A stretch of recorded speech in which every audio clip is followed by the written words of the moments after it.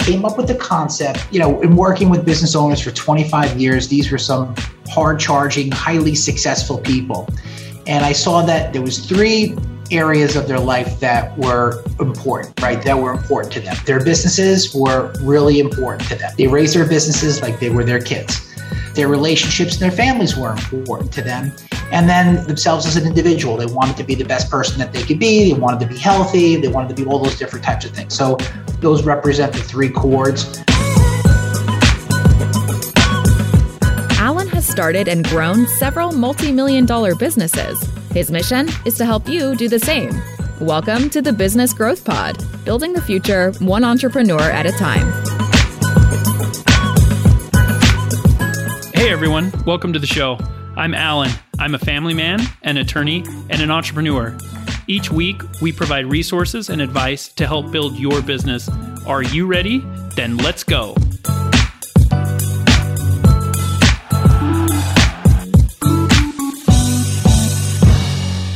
Hey everyone, welcome to the Business Growth Pod. I am your host, Alan Draper. Happy to be with you today. Go ahead and do me a favor. If this episode, if there's something that resonates with you in this episode that helps you get one step closer to starting your business or one step closer to growing your business, go ahead and share it with somebody that might find it useful. That's the best way that you can say thank you to me for producing this content. I'm excited for our guest today. I have with me Rocco Carrero. I'm excited about this interview. He's a comprehensive wealth advisor, but he specializes in helping business owners, CEOs, entrepreneurs. He's a chartered retirement planning counselor, accredited portfolio manager, advisor, and holds an MBA in banking and finance. And icing on the cake is that he has over 20 years of experience. So excited to chat with you today, Rocco. Welcome to the show. Thanks for having me, Alan. I'm happy to be here. So, let's hear a little bit about obviously you have a business, you're kind of in business for yourself. You've set up, your own thing. Tell me a little bit about that point in your life where you went from either not working or from working with somebody else to pulling the trigger and starting your own business. That's a great question. Well, it probably stems back to when I was about, 12, 13 years old.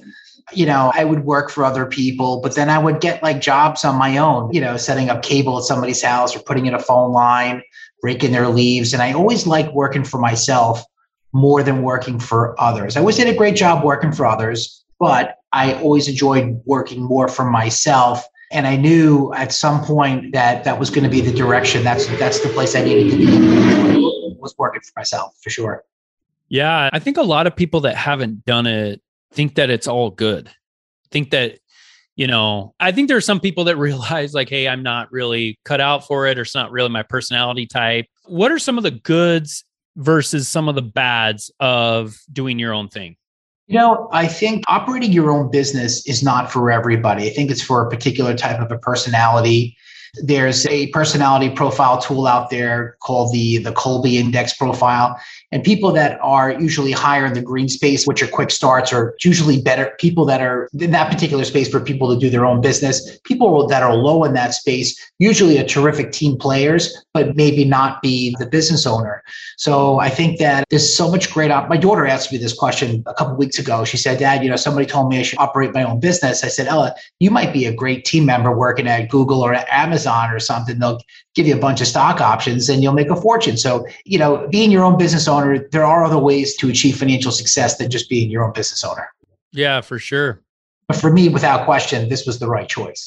Yeah, no. And I think that's true. I think people can make a lot of money working for somebody else, but the ceiling is much, much, much higher if you start your own business. I mean, you could do whatever you want. And I know that there are people making good money working at Google and, some of those businesses. So if we have a listener that's kind of considering hey, is it worth it? Obviously, right now I'm writing a book we just finished our first draft, I'm happy to announce. And the essence of it is overcoming kind of the big early hurdles and just motivating the reader to pull the trigger. You're involved more, Rocco, in the financial side. And so I want to hear about what's the stage of somebody's business where they reach out to you or a financial advisor? At what point do you get involved? Is it early on? Is it before they start a business? Is it 10 years later? I would tell somebody that they should really align with a really good qualified financial professional right away. And a common mistake that you see business owners make is that they end up by paying themselves last. They pay everything, all their bills, they pay everything. And then usually at the end of the day, there isn't anything left. But if they change their psychology where, that they focus on trying to pay themselves first, those business owners usually do way better financially over time than the ones that go with the philosophy, if there's anything left over at the end of the day, I'll end up by paying myself something. Man, that was deep, actually. So are you familiar with Profit First? I am familiar with it. Yes. So it sounds like you would subscribe to that philosophy.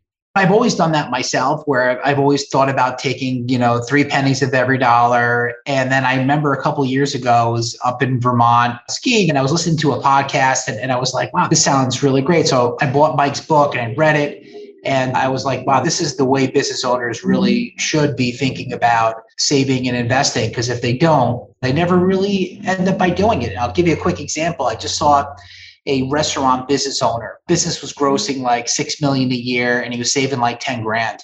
I'm like, you're grossing $6 million and all you can put away is $10,000 a year. I'm like, you should go work at the deli in West Hampton. They're paying people $45 an hour to make egg sandwiches and you'll make more money than operating all your restaurant establishments. Yeah, that's interesting. Now, and I'm not familiar with that situation, but maybe he was investing it back into his business. He was paying everybody and everything besides himself. And, it wasn't like he was investing into equity within real estate within his business. He just, the additional costs get absorbed through the inflationary cost of operating a business. So, I said, think about if you can't carve off a couple pennies of every dollar for yourself as profit, you're doing something wrong. And so we're helping him look at it differently. We're helping him now go from basically saving 10 grand a year to saving 500,000 a year. So just by doing a few things differently. Yeah. No, I think that's right. Businesses, and this is an important concept. A lot of people think, hey, year one, I'm going to print cash with my business. And I'm sorry, but very few businesses do that. But after a while, the idea is, at least one of the ideas is for the company to make money. And so are you involved in kind of this consulting aspect of a business where you'll kind of go through the financials and say, hey, like your gross profit, that margin's actually too low. It should be closer to, 75, 80%.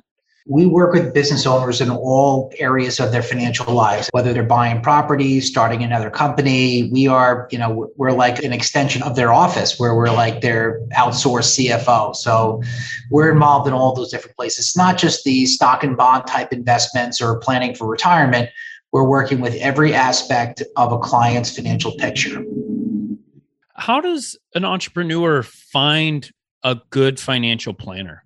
Well, I would say that, a good way to do it is they can ask other professionals they might have in their life, whether it's an attorney or an accountant. They could do a little research on their own, definitely interview a few people, listen to what they're telling you. If they're talking rates of return, it doesn't seem too good to be true. It usually is too good to be true.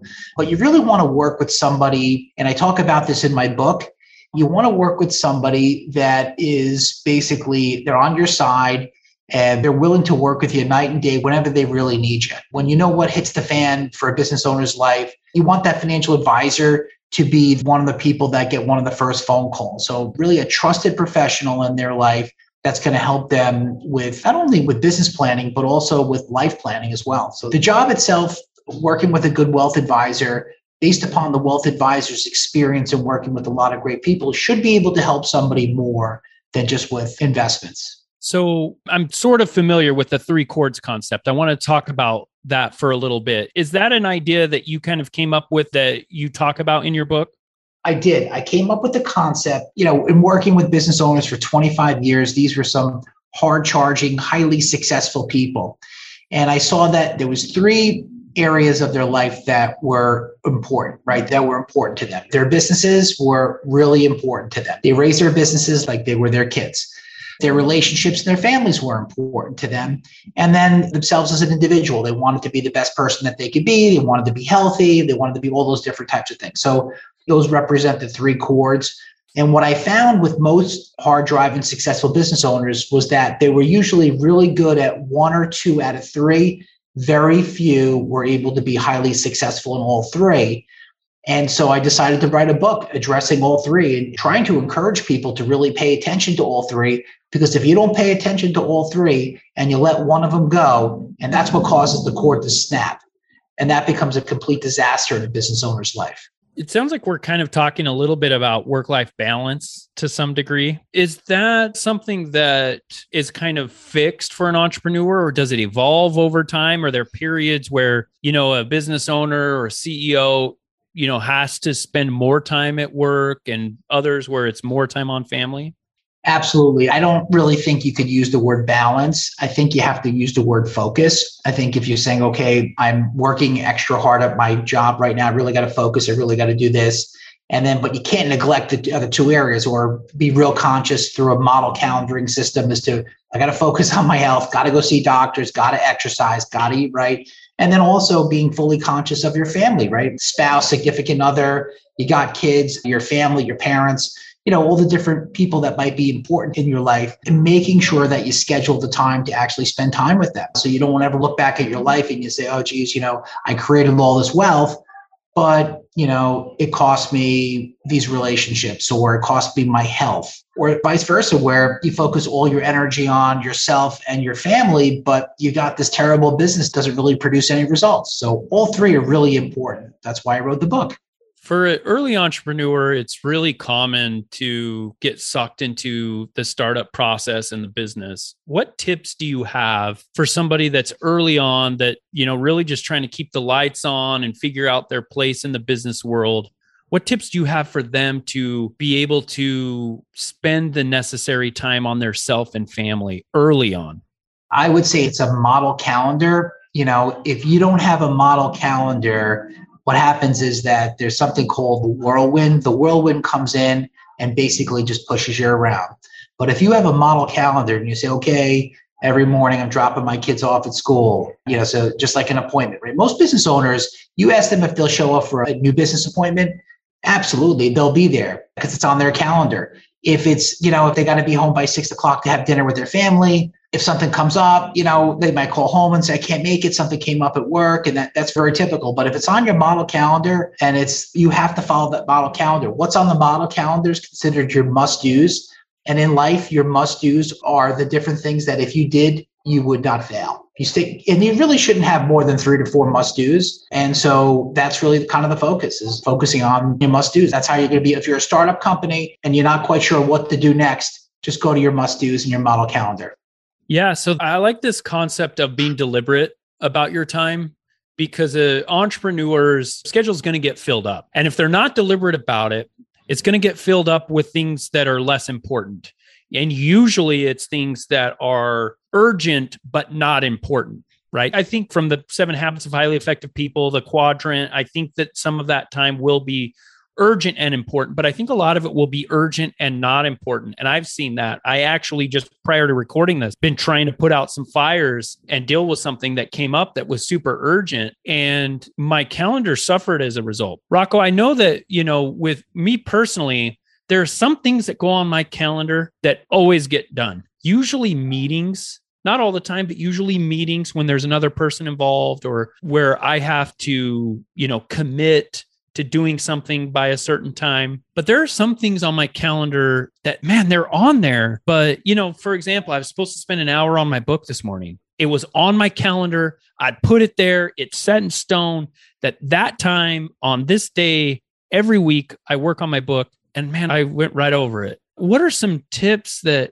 you mentioned? Something that I thought was interesting, that your must-dos, you should limit the number of those. Should those must-dos, should those be like a daily limit? And do you want some of them to be family, some of them to be business, some of them to be self? Or can you kind of walk me through how you set yours up? Sure, absolutely. So my must-dos revolve around my business, right? So I have my wealth advisory practice. And so I know that my must-dos are, with my wealth advisory practice, that I've got to see my clients, right? I got to have new client appointments. So if I see my clients and I have new potential client appointments, if I do that consistently, I will be successful. Within my family life, I know that I've got to make sure that I take my kids to school in the morning. We try to have dinner. We try to have dinner at least 3 times a week together. That like after I'm done with this podcast, my wife's dropping off my son here. We're going to go hit some golf balls. So I make sure that we get that done as well. And then for myself as an individual, I know that one of my must-dos is daily exercise. So every single day, I try to do something. It may not be perfect, right? So if one of your must-dos is exercise and you don't get it done before you go to bed, just do 2 push-ups and go to bed. So that's how you get it done. One of the things that really helps me most with my must-dos and my calendaring, it's going to sound crazy, but if I start off the day taking freezing cold showers, that sets my day off in a way where, it doesn't get too much worse than that, to be honest with you. You get the cold shower out of the way, and anything else after that's kind of like, okay, I can do that. So just kind of a simple tip for listeners, right? We could all do it. Doesn't cost anything. Take a cold shower, and that helps to build, I found, discipline around other things that you have going on during the day. When I fall off that, if I'm not taking the cold showers, I tend to kind of I come off the schedule. Listen, I wrote the book. I'm not perfect. I'm not saying I'm perfect, but I found that when I do take the cold showers, I'm much more productive during the day than when I don't. Much more disciplined to my schedule. With some of these routines that you go through, and some of them sound like they're to the level of habits, like taking your kids to school, physical activity. Are those on your calendar? Are you putting things like that on your calendar? Yeah, I don't have, I used to set up my calendar when I'd have like 47 things that are on it. And now I'm trying to limit the amount of things that I'm doing. I mean, I know that you're a highly successful business owner and you're very, very productive. But if you break it down into blocks and you say, okay, there's no more than 4 blocks. I know that I've got all these things to do, but if leadership is one of them, obviously it is for yourself with having all these different people that you might be working with. Leadership is a block. This is my leadership time. And then, there could be 27 people that get plugged into leadership. If I said, okay, you can only do 4 things this week, that's it. What are the 4 things you're going to do? That's it. 4 being generous, right? Ideal is 3. You can only do 3 things for the week. What are the 3 things that you could do? You can't do 4. You can't do 6. It's only 3. So it could be 27, but they have to be able to fit the 3 quadrants. I love talking about this type of thing. I love talking about entrepreneurs being deliberate with their time because so many things come up, especially early on. Interruptions. I remember I have a morning routine, and I think it was within the first 6 months of starting my first business. I was trying to do my morning routine and stay consistent with it. I couldn't do it at home because my kids would knock on my door to interrupt me. I couldn't do it at work because I'd get interrupted there. And so I started doing it. I would get to work and I would sit in my truck and do it. And then after a while, a few of my employees caught on to where I was and they started coming to my truck. And I think when entrepreneurs are making that decision of, hey, I'm going to go for this, they need to go into it with their eyes open, being deliberate about their time. It's such an important practice because the greatest entrepreneurs are the ones that put themselves in a position, and their teammates and their employees and their contractors and people around them, they put those people and themselves in a position where they are adding the most value. A lot of times I have some service businesses in various states, and it's not that I'm above going out and doing a service, right? I have some home service businesses. It's not that I'm above it. It's that I'm actually doing a disservice to my company if I'm doing that, because there's things like effectuating the vision and the mission of my companies that I can spend more time with if I'm not doing a lot of the day-to-day stuff. And if I'm executing on that level, then I'm able to hire more people. I'm able to increase pay. I'm able to offer better benefits and, better opportunities. And while an entrepreneur has to kind of get through this gambit early on of just doing everything, I don't care who you are. I know Jeff Bezos, early in his career with Amazon, he would be on the floor stuffing boxes, right? And that's okay. But thankfully, he got to the point where he was able to spend more time on the vision of the company. Now, you talk about vision, planning, and kind of talking about the mission of companies quite a bit. Tell me about that. Tell me because I think startup entrepreneurs really struggle with this because, again, they're just trying to keep the lights on. They're not thinking about 5, 10, 15 years down the road. What are they missing out with that? You just kind of go back, you hear the word vision. So every business, big, small, startup, should have a vision, should have a mission, should have values and a code of behavior. And so the vision is, where are you striving to get to? And everybody, whether it's your single person business or there's an ensemble group, that's what everybody's trying to reach for. The vision is, this is where we're going. So everybody get on the bus. Here's the vision. This is where we're going. The mission is what we're doing every day. And you could ask yourself and your team members, hey, listen, are we doing this every day? The code of behavior is so everybody's very clear as to what's acceptable and what's not acceptable to be on the team. And for your business to have a set of values. And all business decisions are made with values. All personal decisions are made with values. People may not know what their personal values are, but they make their decisions based, whatever the decisions are, that's their values. So businesses should have a set of values. So when business decisions are made, everybody knows why the business owner made that decision. That's interesting. I like the way that you broke that down between vision, mission, and code of conduct, right? Like, it made me kind of think of core values of a company, right? So the vision is, hey, where are we headed? The mission is, what's the day-to-day look like to get us there? And how are we acting, or how are we behaving, or what are the strictures of our code of conduct, of our conduct to get us there? Does that sound about right? Yeah, that's exactly it. Yep. I think that makes it a little more digestible. Got to go over it. We do it as a team, right? We bring my whole team into a room every 3 months. And we've been doing this now for 25 years. So it's like, and I did it with one person, which was myself. I did it with 2 team members. And now we do it with a whole host of all of our team members. We do it every single quarter, revisit the vision, mission, code of behavior, and our values every single quarter, every single year. That's what we do. I love that. I love it because I know that things change over time. And when you first start a business, you don't have all the answers. You don't really know where you're going to be sometimes. You don't really know how you're going to get there. And, you're just trying to figure things out as you go. But if you're reviewing those things regularly, I think it helps you stay on track and maybe pivot versus not having those discussions, getting a year, 2, 3 in, and then realizing, hey, we've got to revamp our culture completely, which is a lot more difficult practice than these quarterly meetings where it's, you're getting feedback and just making kind of smaller adjustments to things that, I kind of compare it to like, an airplane. If I'm flying across the country and the pilot's just a degree or 2 off, the further I go, the further the difference between the destination where I thought I was going and I actually end up will be, right? But if every quarter, like if every,